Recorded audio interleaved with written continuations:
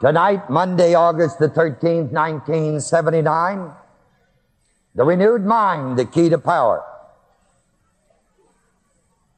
As I shared with you last night, Jesus Christ was God's plan for bridging the gap, the chasm between the natural man of body and soul and God, who is what class? Spirit. Tonight, the renewed mind and the Word. Before I get into the teaching of this, I would like for you to listen to this record of a man who had the renewed mind, and a man who had the great mystery of the Word to revealed to him. Ladies and gentlemen, the Apostle Paul by Ellen Fowler. Ellen?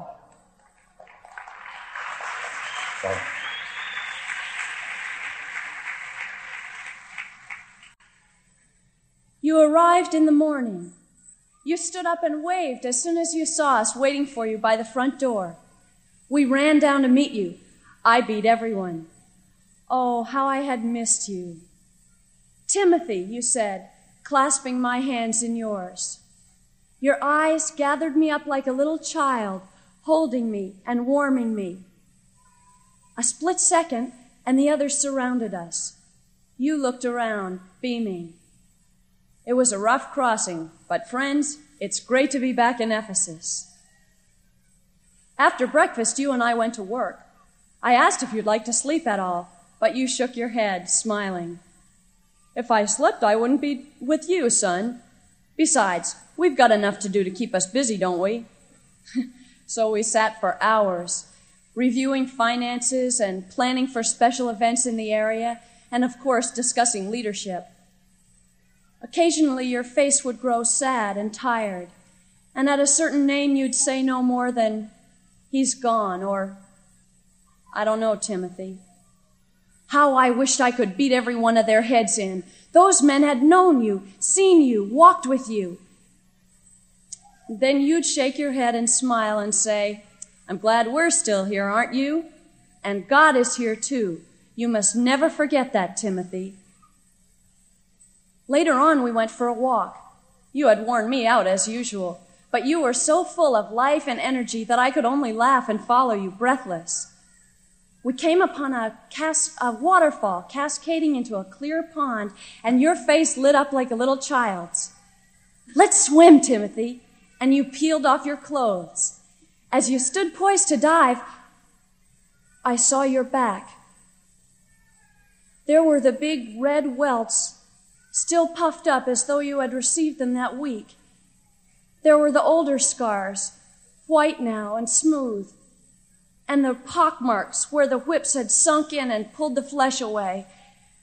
Every time I saw that back, I saw you, hands tied over your head, reeling under the blows as the lashes screamed through the air and curled around your body.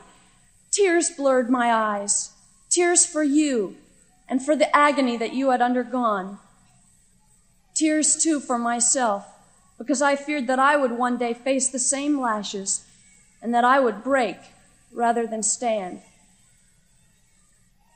You dove, cutting a graceful arc straight up and then down through the clear water. Laughing, you called, "Come on, Timothy. At the rate you're going, the Lord may return before you hit the water." But I waited a moment more to watch you swim. The sun glinted off your back, and your muscles rippled as you pulled yourself straight and strong through the water. Suddenly, your scars had disappeared. All that I could see was the beauty and power of a man making full use of the body God had given him.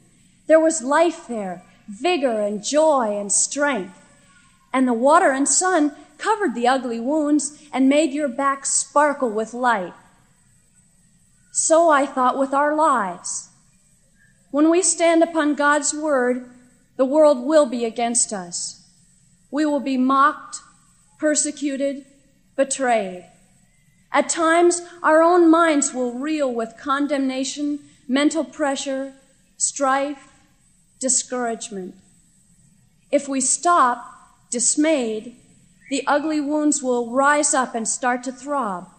But if we push to live, to love, to run the race that God has called us to, then God's grace, like the sunlight glinting off the water, will cover the wounds and stop the pain and make our lives sparkle with light.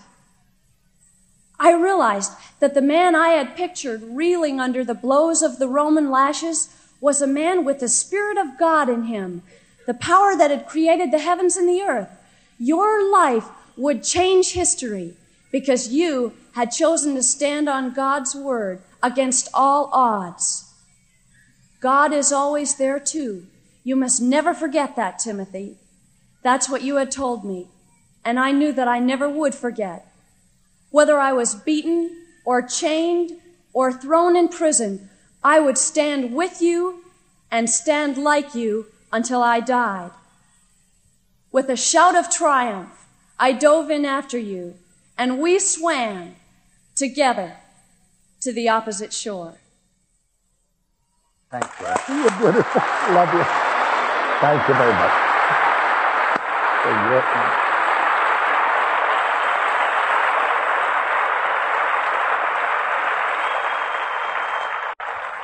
I believe it was John Oxenham, wasn't it, who wrote, "To every man there openeth a way, and ways, and a way. And the high soul climbs the highway, and the low soul gropes the low. And in between on the misty flats the rest drift to and fro. But to every man there openeth a highway and a low, and every man decideth which way his soul shall go." That's why tonight, the renewed mind, the Word. Central at all twig fellowships must be the greatness of the reality of God's Word. Any twig fellowship without the centrality of the Word is just so much waste of time. And that's one of the reasons our twigs are so well attended. And that's one of the reasons people get so blessed. Because the Word is there. And it's the Word of God, the accuracy of that Word, that sets men and women free when they will to believe it. That's why central at every twig, and today is Twig Day, where we've been discussing twigs. I understand I have a night owls tonight with the twig leaders. You know, any time it goes after 12 o'clock at night in the way ministry, it gets to be hoot owls. Night owls before that. But the night owls in the way ministry began many years ago at camp. Because of the centrality of the Word in our ministry, and people later on just wanted to sit around and visit and talk about it. And I remember very vividly in my mind how after some of these great evenings years and years ago, we'd simply leave the BRC, and about a half hour later or so, Mrs. Wierwell and I'd go out east of our house on this side of the Jordan. And we just go out there and take a chair and just sit down because we just wanted to cool off and just be there. Well, then it happened 2-3 people come around. Then they started bringing their blankets. Then we started talking about the Word and the things of God. And that was the launching of what later on people called night owls. And after it went beyond midnight, it got called what I told you, the hoot owls. Because of the centrality of the Word. That's what's moved this ministry. And all of this ministry and our outreach today is because of the centrality of this Word. And the great love of God we have for God and His Son Jesus Christ, and the integrity and accuracy of the Word. And so, this Word of God stands at the top of every twig. You may have fellowship afterwards, you may have coffee and tea if you like, or cookies, but there's one thing you have to have at every twig meeting, and that's the positive greatness of the integrity and accuracy of the Word, taught with thanksgiving, with love, and with enthusiastic believing. For most people, there is nothing authoritative in this life. In all theological circles, they have come to the position that there is no one thing authoritative. Everything in the theological world is relative. We do not believe that. In the way ministry, we believe that there is a centrality of authority, and that is the Word of God. It's like I told you last night. If you play football, you play by what? Just by sheer logic, people. There has to be something authoritative if there is a God.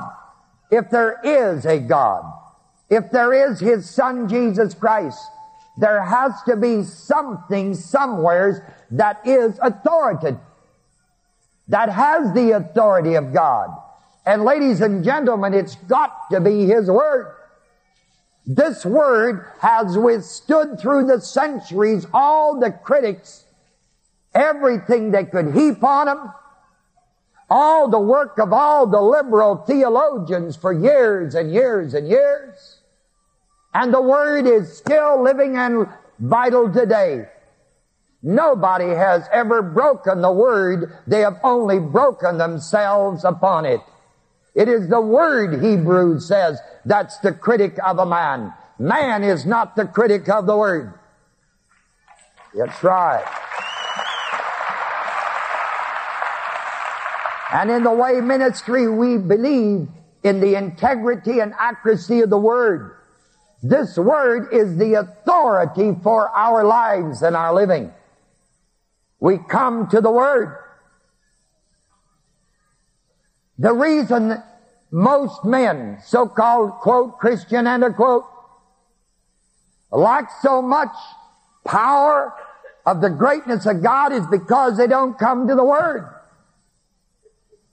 The senses man, the man of the five senses, he gathers his information by a seeing, hearing, smelling, tasting, or touching. He reads everything else but the Word.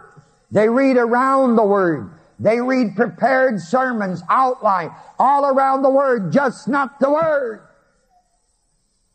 And so, what do you feed to the mind? That's what you're going to carry out. Class, you cannot believe beyond what you're taught. It's a law. The reason you believe tonight what you believe is because of what you've been taught. This is true of all men everywhere. They never can believe more than what they're taught. And we believe what we believe because of our exposure in the senses world, where we have brought to our mind by seeing, hearing, smelling, tasting, and touching that information upon which we have made the decision to believe what we believe. A man may believe less than he's taught. I could believe less than I'm taught, but I could never believe more than I'm what? That's right. In our culture, in our day and time, for the most part, class, man's word, that which he has worked out, his ideologies, his philosophies, his religious tenets, man's word has taken preeminence over the Word of God. The Word of God is relished to this position, and man's word is brought to this position. Man's word has taken preeminence over the Word of God. And that is why most men are living today in the deserts of the soul, in what I once referred to as the dark night of the soul. And they're living in the stagnant pools of darkness. Christianity is alive, it's vital. Christianity was supposed to be what the Word, and is what the Word says. There's a fantastic difference between religion and Christianity.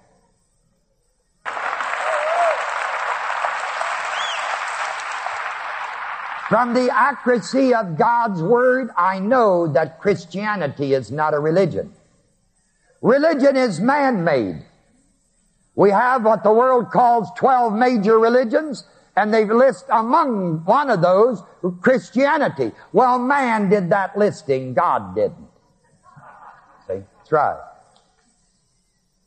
You see, Buddhism, Shintoism, Taoism, Mohammedanism, all of those others are religions. Why? Because religion is what man does. What man does.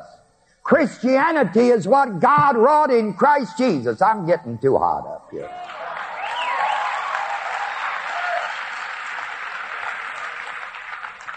These boys, they were going to do me a favor. They plugged off the air conditioning here because they said if I walked over here, my tail would blow up on my coat. And they wanted me to look real nice up here, so they clamped it off. I wish to God they left the air conditioning. We're talking about religion, weren't we? Christianity. Christianity, class, is what God wrought in Jesus Christ. Has nothing to do with any of us, any of our men. That's why it's not religion. Christianity is what God wrought in Jesus Christ. That's Christianity, what He did. Now today we have a lot of religion in so-called Christianity at times, but that's not God's fault, class. That's why Christianity is not a religion. It is the truth. Jesus Christ is the way, the what? And He is the what? And the Word of God says in Acts, no man, I think it's in Acts, cometh unto the Father but by Him.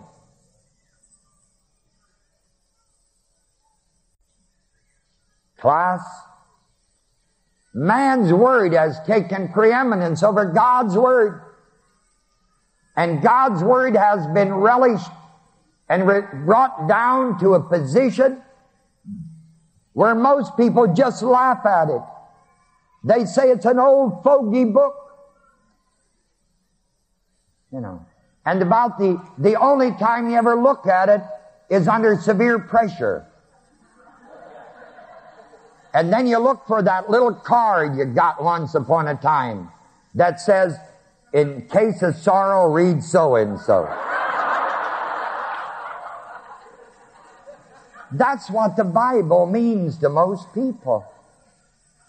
No wonder we're living in the dark night of the soul. But why do we believe that? Why were we taught that? Because that's what the people were taught.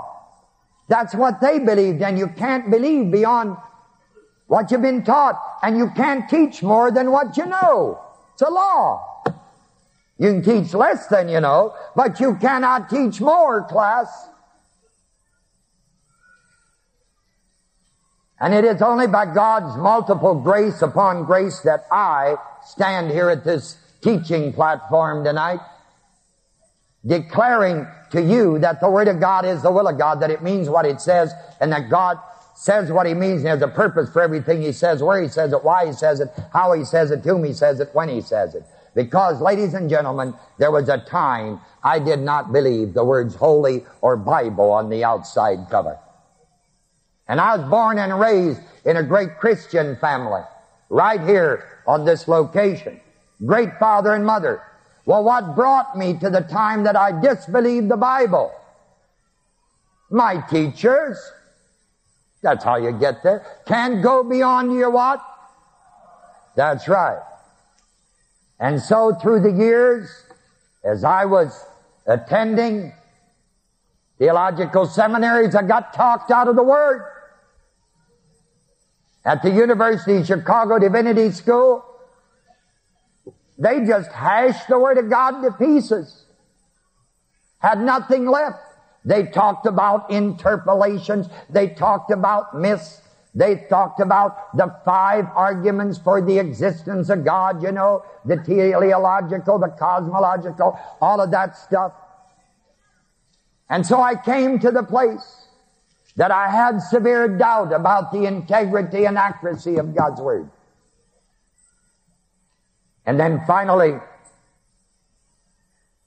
after I graduated from Princeton with my master's degree, and it's sort of neat, do you know that I had my master's in theology before I had my bachelor of divinity? How could you pull that one off? Well, we did. But I had finished all my work for my bachelor's, and I'd gone on and finished my master's, and it just happened that at Princeton we graduated a week earlier with my master's before I went back to Lakeland Seminary up there to get that diploma they handed out. Well, Mrs. Wierwille and I went in the ministry. And you know what I discovered the first year in the ministry? That I didn't have it. I had an intellectualism. I could quote you, still can, a lot of Plato, Aristotle, Socrates, Schopenhauer, Freud, Shakespeare, all that stuff. I had all those beautiful illustrations and quotes. I could quote you what one theologian said or another, but you know something? I couldn't quote you the word. I couldn't quote you the word. I didn't know the word. And so Mrs. Wierwille and I went into the ministry, qualified as the world called it, with all those standards that the world had set. And the first year in our ministry, we were sorrowfully defeated because we had no answers. When people needed prayer, all I could do is say the vernacular stuff, and I knew in my heart that my prayers never went any higher than the ceiling. That's right. And finally we got to the place that first year that it was almost unbelievable where a man could get to so quickly. I think that the thing that brought it to a head was a man in those days they called him the poorhouse. A county home is what they called them. If a man didn't have any money to maintain himself, then they put them in the county home. Well, that was at least a little better than the federal government taking care of you. And those county homes, in many respects, were a real blessing, because then the local county takes care of its people that have lived there. But this man was a wonderful man. He had worked so hard to put his son through medical school that he just paid everything for him, and he worked and he worked and he worked, and his son was a fine doctor. But he allowed his dad to go to the poorhouse. He was making plenty of money. He could have kept his dad out of the poorhouse, but he didn't do it. And that hurt my heart. And these were people that have been confirmed and dedicated to God. And I thought in my mind, what in the world's going on? The Bible says that you're supposed to take care of your daddy and mommy if they're believers. If they're not, it's an entirely different story. We are to obey our parents. The Word of God says, in the whom? And the Word of God's the will of God. The parents ought to be in the Word. They ought to have God in Christ in them and live the Word. So the children could be brought up in the nurture and admonition. His son did not do anything for him. And I used to visit him in that home, and my heart broke. And one day I accosted the son after I met him. I said, why don't you do something for Dad? And he says, well, hell, he's old, let him die. And I walked away and I cried.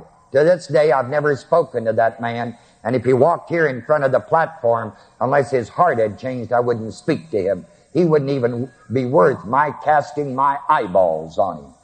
That's right. I used to take his father chewing tobacco.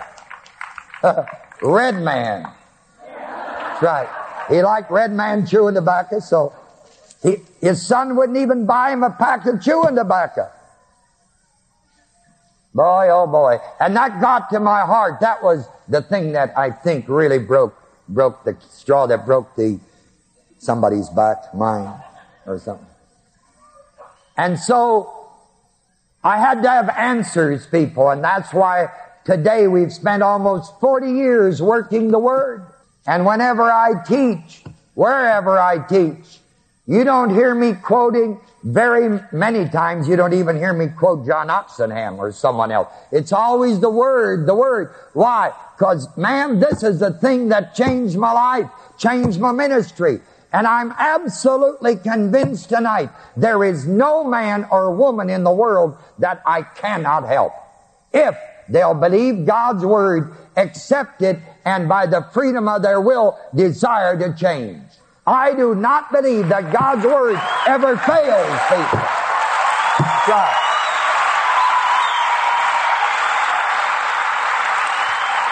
You see, men come and go, but the Word of God liveth and abideth forever. I'm getting older every day. One of these days, if the Lord tarries, my life will be over with too. Not stupid, I know. People, but it's that Word that'll live on. The critics are gone, but the Word's still living. There's a poem, I can't recite it, I don't know it, but it's in volume 1 or 2 of our poems, about the hammer and the anvil. And it tells about how the hammers are gone, but the anvil of God's Word is still there. You can't take a crack at God's Word and get away with it. Because God is the prime mover. It is His Word. He gave it when holy men of God spake as they were moved by what? And ladies and gentlemen, it's God's Word. It's God's Word. This is not B.P. Wierwille or Johnny Jump Up or Henry Bullock or Snowball Pete's Word. This is the Word of God. And that Word of God liveth and abideth forever.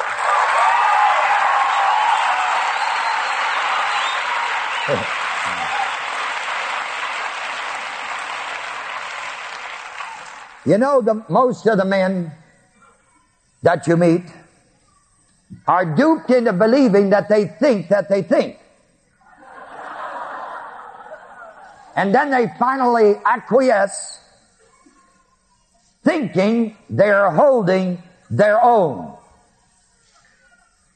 And then they inflate their own ego, and then they begin to vaunt their own greatness, when in actuality and reality, those men generally have grown into manhood with scarcely a conviction that they can call their own.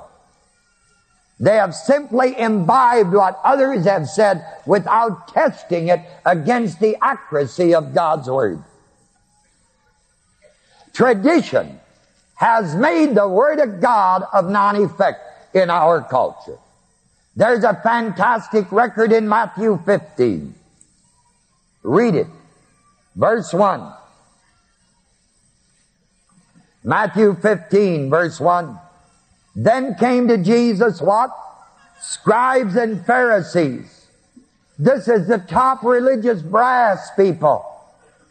These are the VIPs of Judaism. The scribes and the Pharisees, which were of Jerusalem, saying, why do thy disciples transgress the tradition of what? The elders. This was their accusation against the Lord Jesus Christ.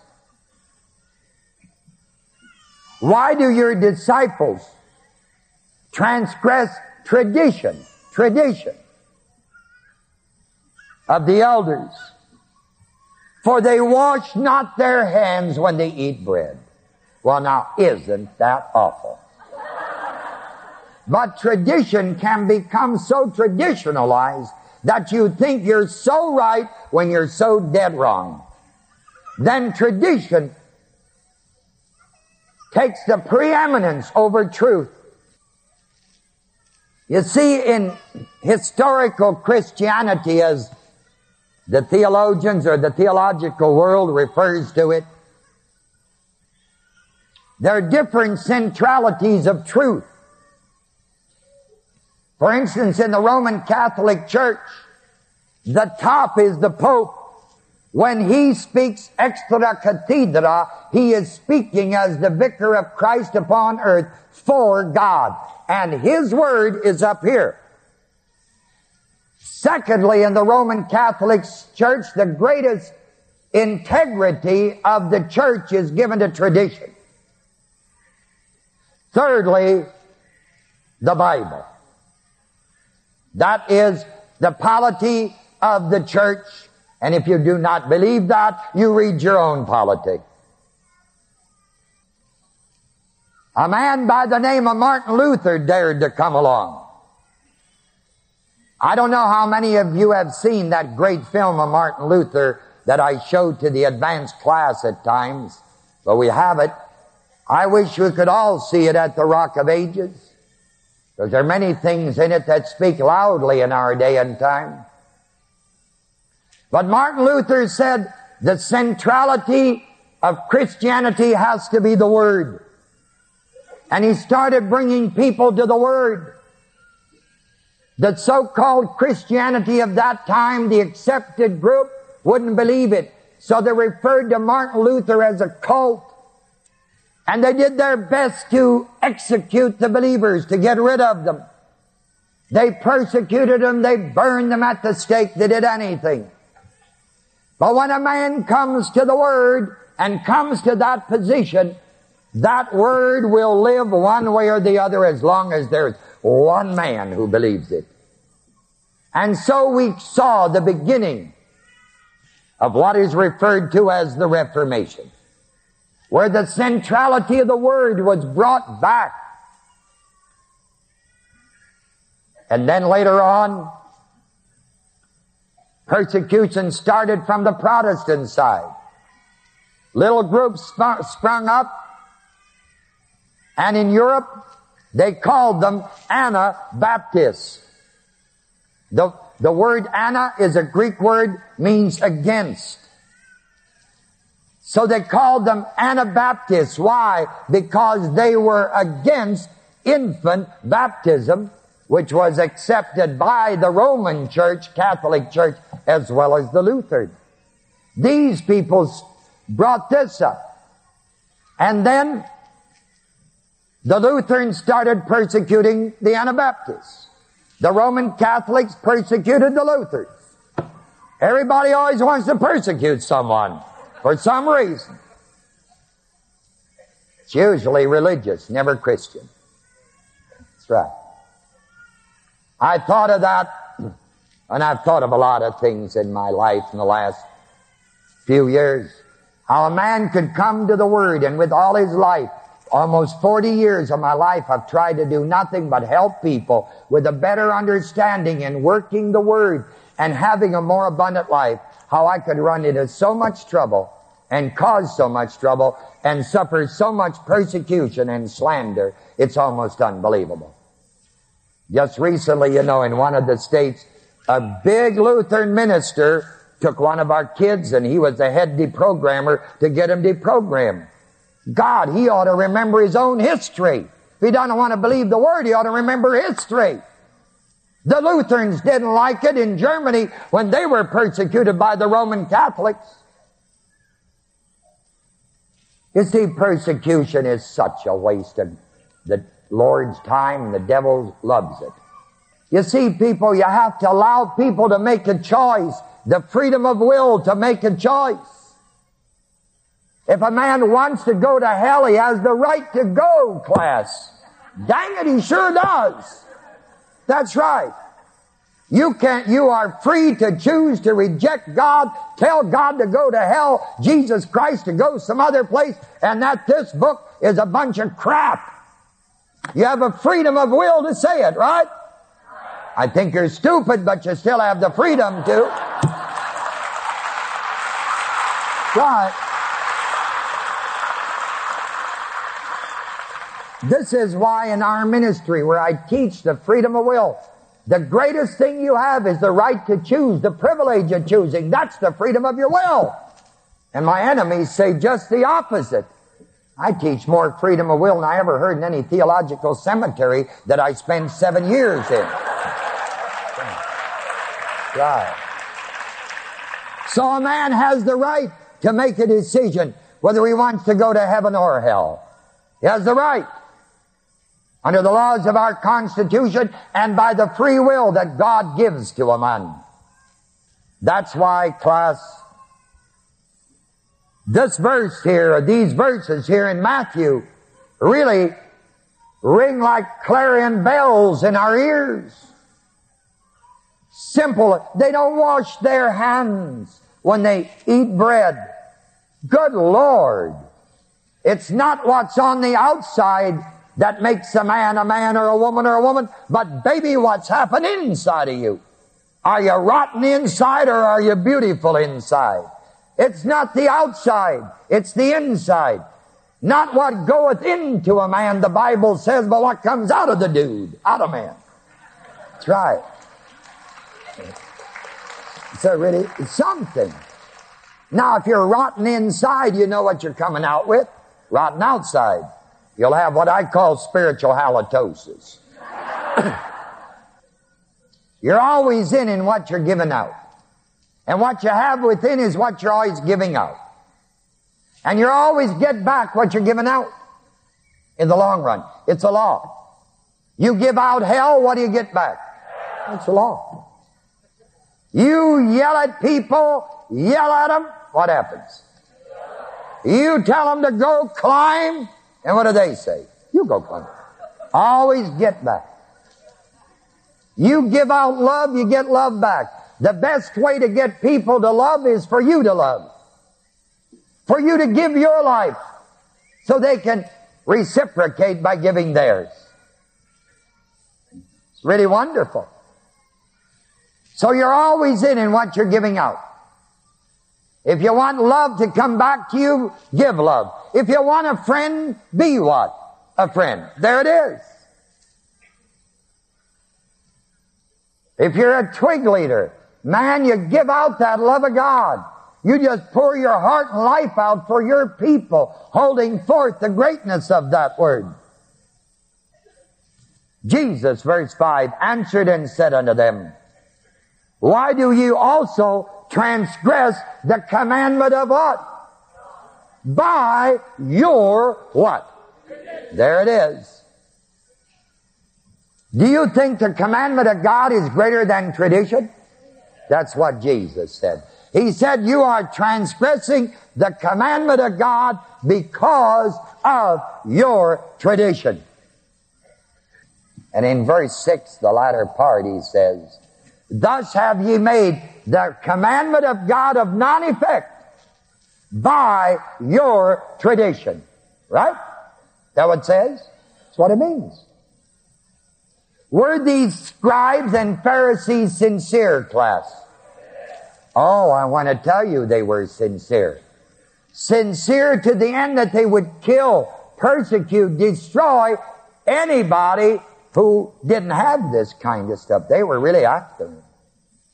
But class, sincerity's no guarantee for truth. The devil is as sincere as you are. The people who have cheated me the most in life have been the most sincere. The fellows that will sell you land that's underwater to build your house on have to be sincere. Or the fellow that sells you the toothbrush with one bristle to brush your teeth with if you got a mouthful. He's got to be sincere. And I've seen in Christian circles, again the word in quotes, whenever people carry that great sincerity, I sort of walk back because I don't want that odor to hit me.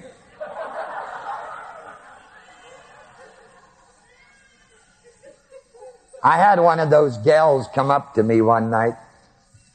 I don't think she'd committed a sin in 20 years. She was so righteous. It was just unbelievable. And finally, I just got spiritually teed off, and I looked her straight in the eyeball, and I said, honey, if I was as righteous as you, I'd take a night out. Woo, boy. All hell broke loose. She said, oh, you're not a Christian. Well, I don't know how good a one she was, but I sure in hell couldn't have lived with her. Hey, if there's any righteousness you got, it's not of your own, the Bible says. God gave it to you. So, baby, get off each other's back. If you have any righteousness at all, it isn't because you're so terrific. It's because God's so terrific in Christ Jesus. And don't you forget it. Right.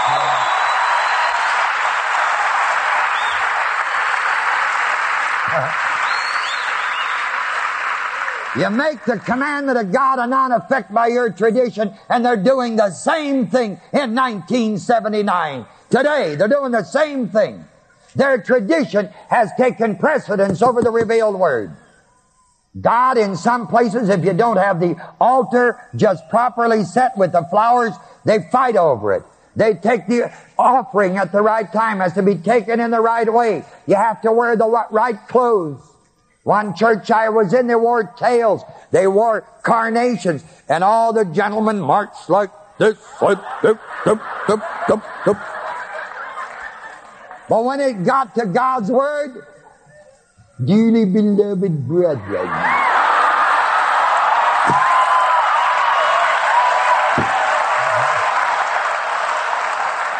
no power, no power. You know why? Because the Word didn't live in him. When the Word doesn't live in you, you won't speak the Word. When the Word isn't in you, you can't give it out, right? That's why we gotta have a little black book and write it all out. Because it's not in us. We gotta read somebody else's and write it. Ladies and gentlemen, how would you like to have an emergency operation tonight? At the hospital down here in St. Mary's, Ohio. And you walk in to that emergency room and they make the fantastic decision, if you don't get operated on pronto right away, booms quick, it is too late tomorrow. So they rush you up into surgery. And the wonderful surgeon comes up with his medical textbooks. Yeah. That's a beautiful, beautiful illustration. He brings his textbook and he says, blood counts so much. See, here it is. 15,000. Here's what I got to do now. Okay. And he keeps looking. The anesthetist has to do so and so. Now they get the operation. He asks for, let's see, what do I need now? A scalpel. Cut number 1 here.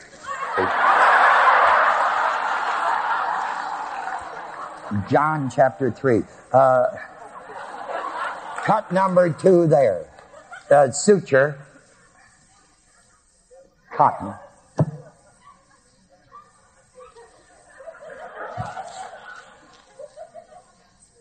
And he's reading a book on obstetrics.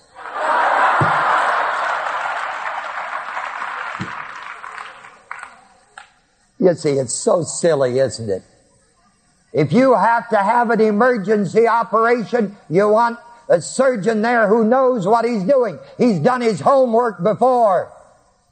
Ladies and gentlemen, we're to be men of God. When you have a man walking up in a pulpit or at a teaching platform, he better know what he's doing. It's too late in the ball game to start studying then. He better know his product. Try.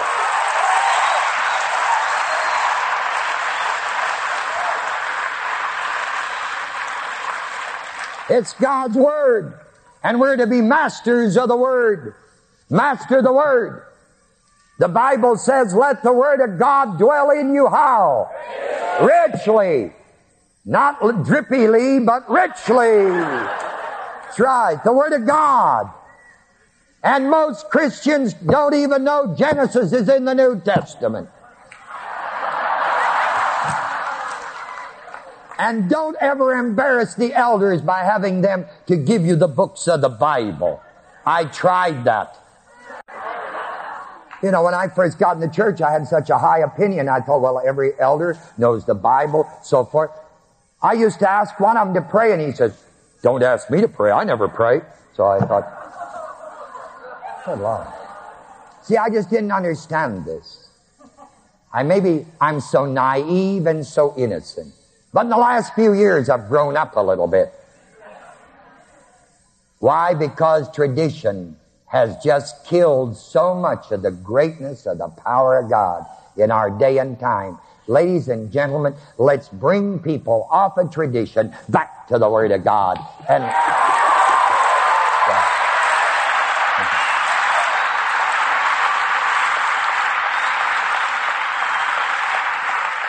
And in verse 7, Jesus said, "You hypocrites."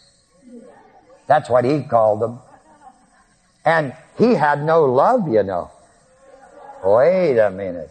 He was all what? Yet he looked him straight in the eyeball, and these were the religious leaders. And he said, "You hypocrite.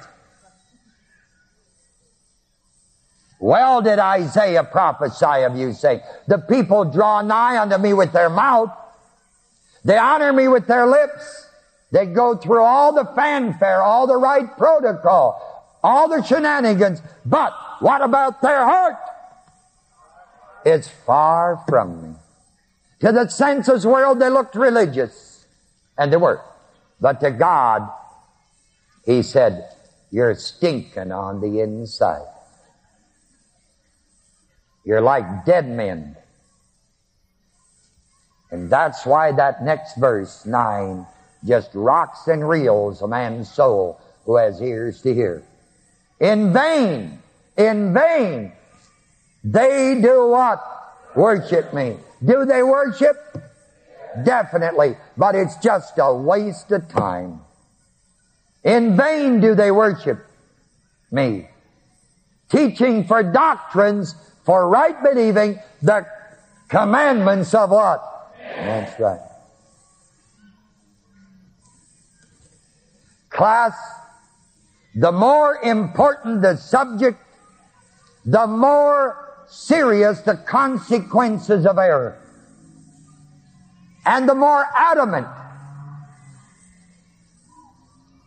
the traditionalists become, because they call it, quote, unsettling men's minds, end of quote. And they say, "Oh, for God's sake, don't rock the boat." Ladies and gentlemen, truth cannot be held on any other basis than the knight's fee of holding its own against all comers. The way ministry works in research. We research the Word, not tradition, the Word. To let this Word speak for itself. We work the Word and allow the Word to maintain its inherent and its inerrant accuracy. And that we do from its internal evidence. We let the Word speak, class.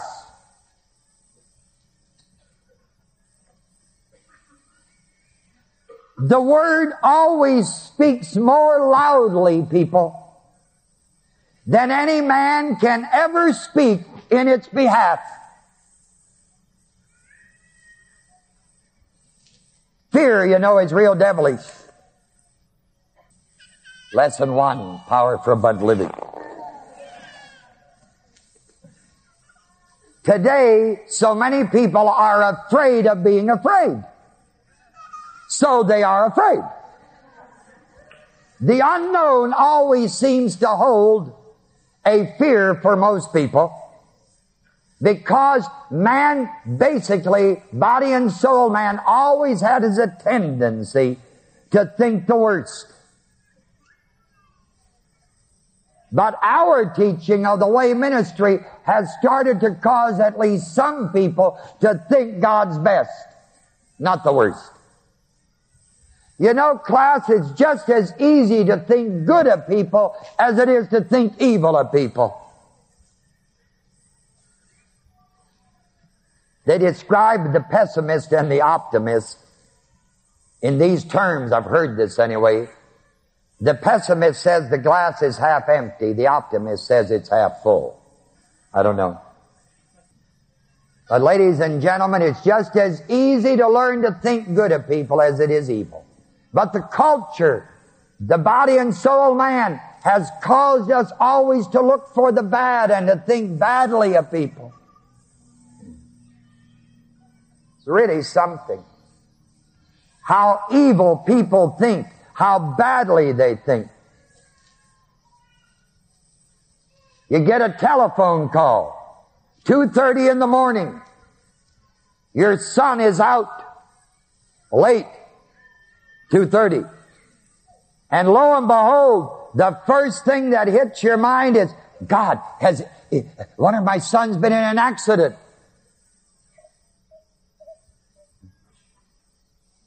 You could just as easily think, well, my God, maybe my son is helping someone to get home or something. You could think positively. You know, some of you people know this real well. If you've stolen anything, the first time you hear the police siren, who they coming for? Well, you shouldn't have stolen it in the first place. Class, it's just as easy to think good of people. Just as easy. But when you've been trained, you can't go beyond your training, beyond what you're taught. And we have been taught to be so negative, think so much evil. I was tremendously blessed when I learned many, many years ago that the people of India do not have the word no in their vocabulary. It is not in their language. Whenever the Indian people mean no, they say yes. And some of my young boys used to say they wish that was true in our country.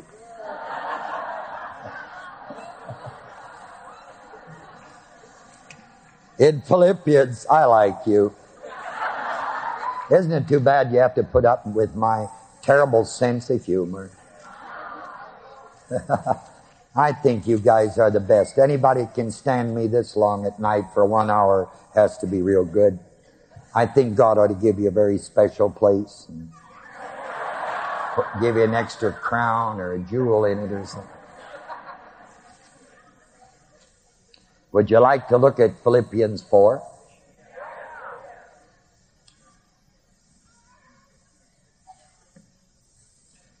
It says in verse 7, the peace of God which passes all understanding shall, absolute tense, and this is true in every text, it's in the absolute tense, not the maybe will tense, but absolutely, shall keep your hearts and minds through whom? And the Greek word there must be dia, I haven't looked it up, but which means by way of Christ Jesus, what He did. And then he ends with this verse 8, finally, brethren, not a bunch of unbelievers, but brethren, whatsoever things are true, whatsoever things are honest, whatsoever things are just, whatsoever things are pure, whatsoever things are lovely, whatsoever things are of good report, if there be any virtue, if there be any praise, think on what? How many times do men think on these things?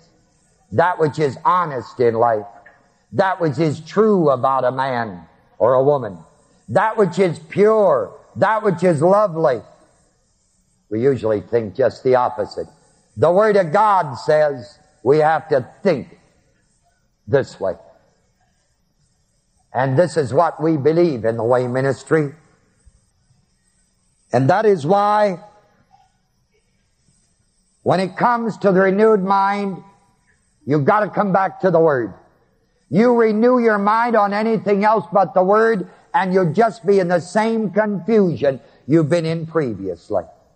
You move from one religious group to another, you'll just be running from pillar to post. You'll be in the same confusion. The only way out of any confusion, class, is to come back to the Word.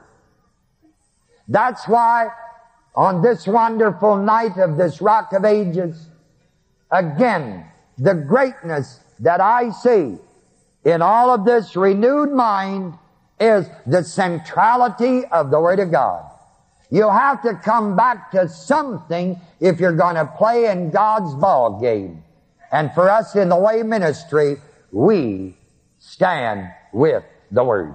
That's what we believe.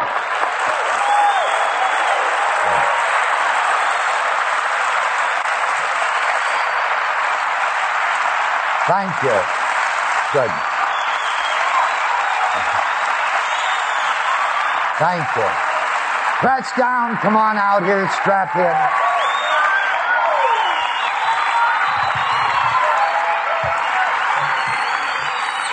Good. I like to say that you seek true knowledge apart from God and the greatness of His Word, class. That's just sheer ignorance. There is no knowledge, no greatness of wisdom apart from the integrity and accuracy of His Word. And that is why it's the renewed mind and the Word. And I'm blessed to have great people like you here at the Rock and thousands of others around the world who have come and are coming back to taking a look at the integrity and accuracy of this Word, and many of them are believing it and walking in the power of it. So I thank God for you and for your place in the wonderful body of Christ. Take it away, boys.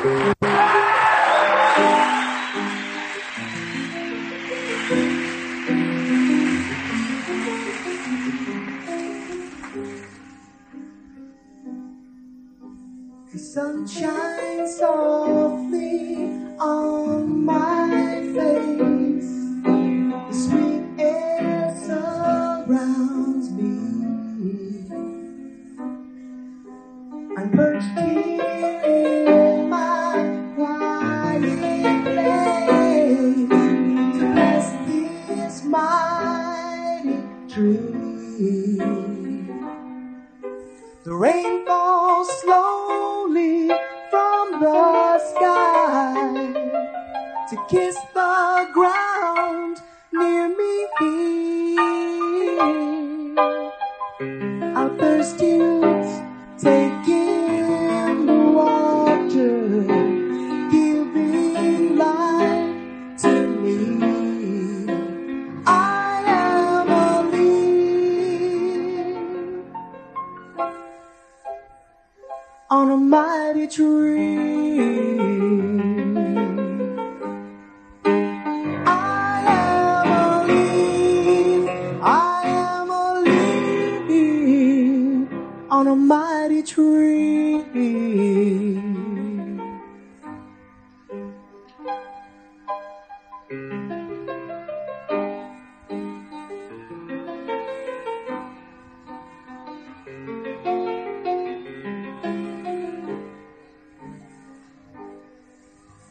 Growing is a quiet song, sung softly from the heart.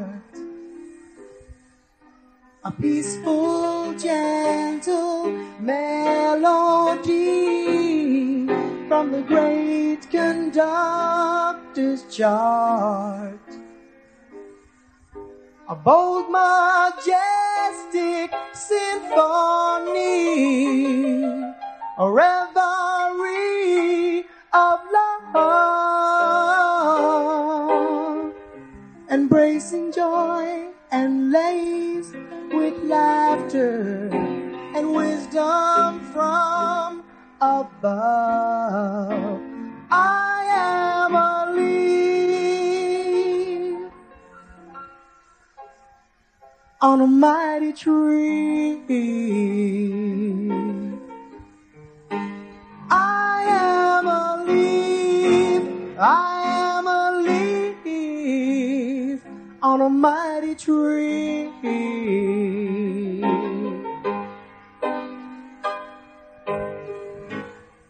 A tree in the morning light, standing so tall, applauding the grace of God and rooted strong in life.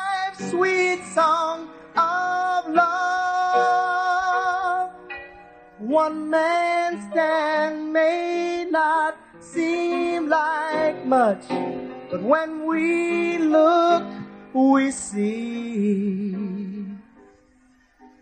Jesus Christ. He is a man, and he set many free. I am a leaf on a mighty tree. I am a leaf, I am a leaf on a mighty tree. On a mighty tree. On a mighty tree.